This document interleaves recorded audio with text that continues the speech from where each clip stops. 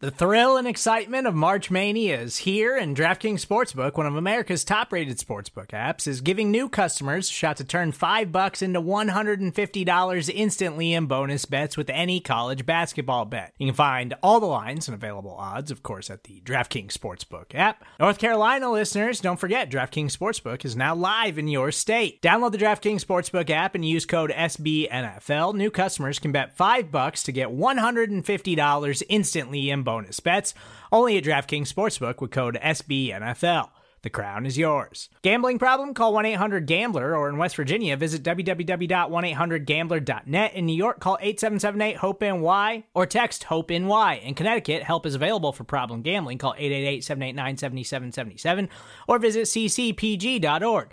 Please play responsibly on behalf of Boot Hill Casino and Resort. 21 plus, age varies by jurisdiction. Void in Ontario. Bonus bets expire 168 hours after issuance. See dkng.com/bball for eligibility, deposit restrictions, terms, and responsible gaming resources.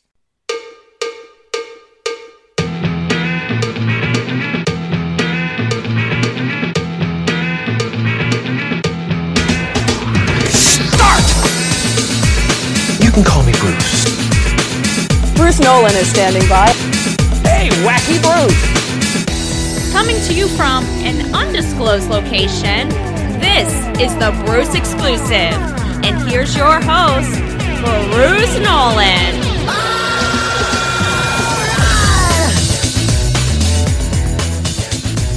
Ladies and gentlemen, boys and girls, children of all ages, welcome to another edition of the Bruce Exclusive, a Buffalo Rumblings podcast. I'm your host, Bruce Nolan. You can find me on Twitter and Instagram at Bruce Exclusive. Welcome back. Welcome back. You know, this is the reason why I moved my recording day from Tuesday nights to Wednesday nights, which, if you know anything about me, that requires a lot of movement in my schedule, in my calendar. I am a precise individual who likes to be organized, structured, and planned.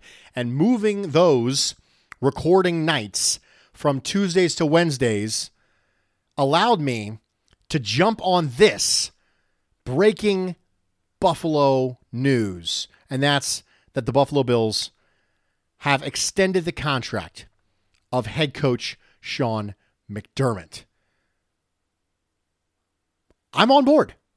I am on board. If you know anything about my opinion on Sean McDermott, if you listened to my head coach tier pod from earlier this offseason, or if you read the head coach tier article that I put on Buffalo Rumblings, you will know that I put him in the second tier of head coaches. That tier was called Can Consistently Make Playoffs with a Good Roster and Quarterback Play. Need great roster and quarterback play to win Super Bowl. That was the second tier of head coaches. And I put Sean McDermott in that because he's already proven that he can do that. The thing that I like, there's lots of things I like about this extension, but one of the things I like most about it is that when you get to the playoffs, you've got a shot. Teams that have elite quarterbacks have a better shot, for sure. But you got to get to the dance first. And Sean McDermott has done it twice in 3 years after, I don't know if you know or not, I don't know if you've heard anything about this, but there was this time frame where the Bills didn't make the playoffs. They called it the D, something with a D, despair, something. Drought. Oh, drought. Yes, drought. I don't know if you guys forgot about it, but we had this drought that was not good. And Sean McDermott helped us get out of it. But he did it with Tyrod Taylor. And then he made the playoffs again with Josh Allen. And I don't think Josh Allen in 2019 was an elite level quarterback by any means. So if you can consistently make the playoffs 2 out of 3 years with quarterback play that is not elite, what could he do with an elite quarterback? If Josh Allen becomes that elite quarterback, or if he doesn't and we're able to acquire one a different way, what would he be able to do with that? Currently, the New England Patriots fans are having a conversation about whether or not it was Brady or whether or not it was Belichick. Now, obviously that's a simplistic binary. It's not one or the other. It's obviously both. But how much credit does Tom Brady get for the success the New England Patriots had over the last 20 years versus how much credit does Bill Belichick get. If Josh Allen becomes an elite quarterback, the Buffalo Bills and their fans will not have to wonder if it's Allen or McDermott. If he doesn't become an elite quarterback, they still won't have to wonder if it was Allen or if it was McDermott. Because we know that the reason why the Buffalo Bills made the playoffs the last 2 out of the last 3 years is primarily because of their defense. The defense has been unquestionably stronger than the offense during Sean McDermott's tenure here. But we talked about this earlier, that carrying over elite defensive play in the NFL is very difficult.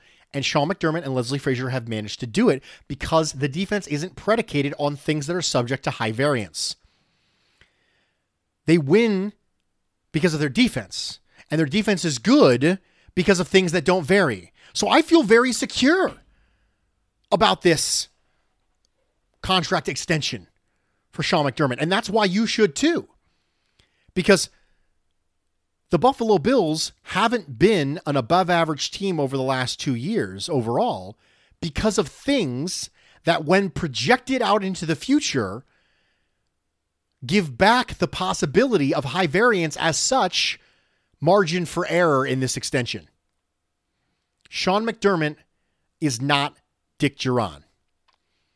Sean McDermott is Dick Jauron if Dick Jauron was a more progressive coach. I can't believe I use the term progressive to describe someone who spews football cliches as often as Sean McDermott does.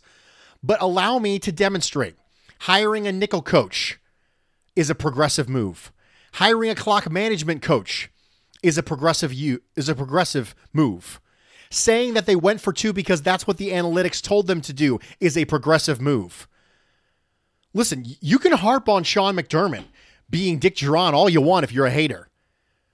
But there's plenty of data indicating he's not Dick Jauron.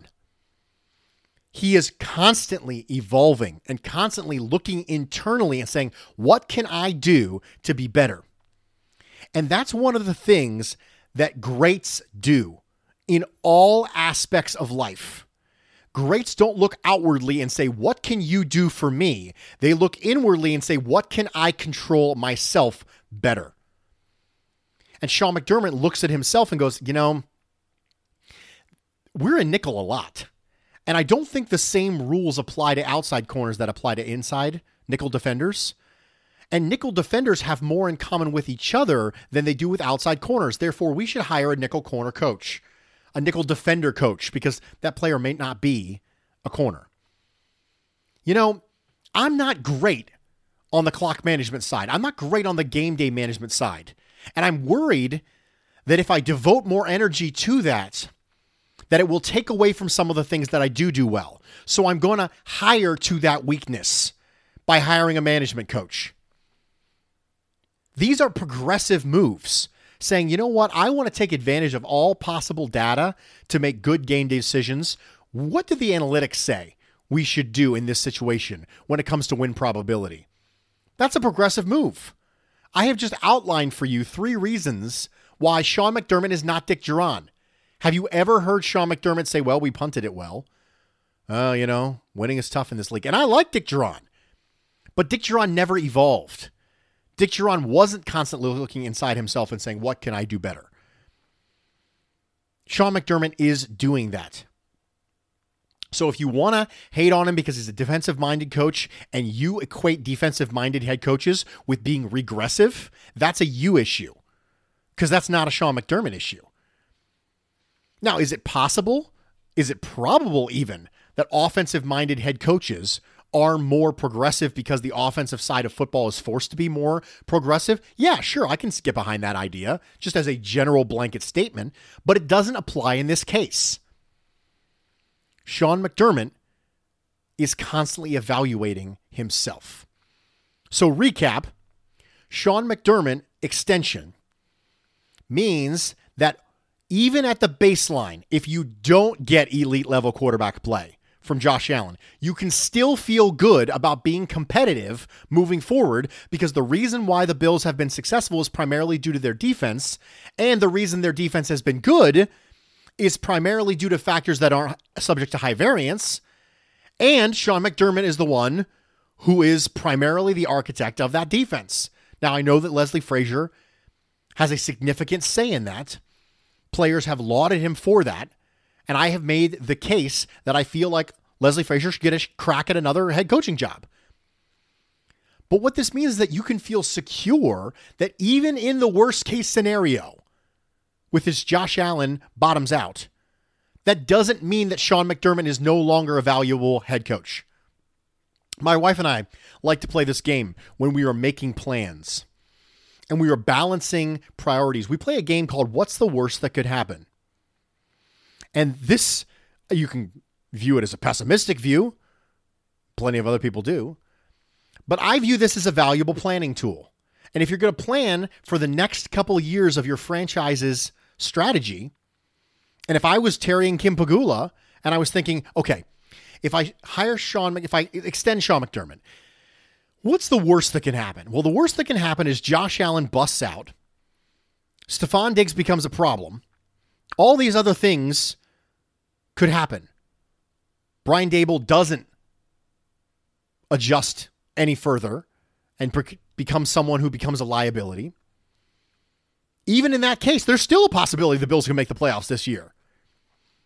And as such, that leaves this as a very high floor maneuver. And that's what I would view this as. It's a high floor maneuver. I think that quarterback play determines the consistency of your ceiling as a franchise, but coaching contributes to the consistency of your floor. And I think Sean McDermott has proven to us that the floor can still be a good to above average team, even if you don't give him elite quarterback play. The 2018 Buffalo Bills roster was abysmal, and they went 6-10. It was abysmal, and they went 6-10.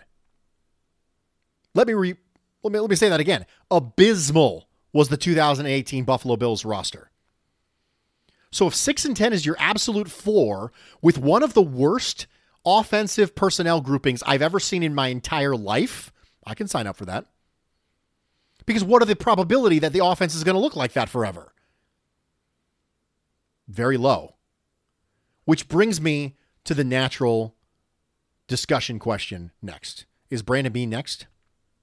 I do think so. I do not think that the Terry and Kim Pegula would extend Sean McDermott if they did not have an intent on extending Brandon Beane.